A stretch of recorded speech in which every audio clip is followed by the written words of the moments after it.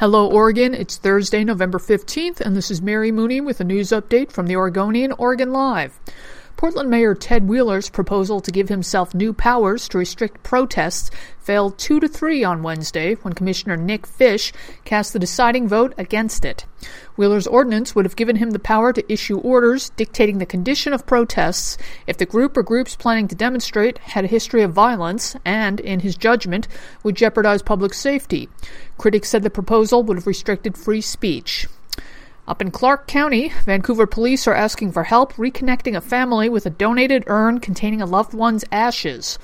The wooden box was donated to a Goodwill store on Northeast 4th Plain Boulevard, officials say, and is thought to have been donated by mistake. This is at least the second instance of an urn cropping up at that Goodwill store. An employee found another urn containing human remains in January. And finally, planning for next year's World Naked Bike Ride is underway. In 2019, Portland's famous cycling event will take place Saturday, June 29th.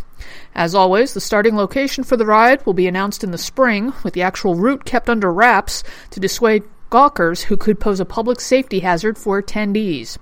Previous years have drawn between 8,000 and 9,000 people, down from the event's 2015 peak of about 10,000 riders.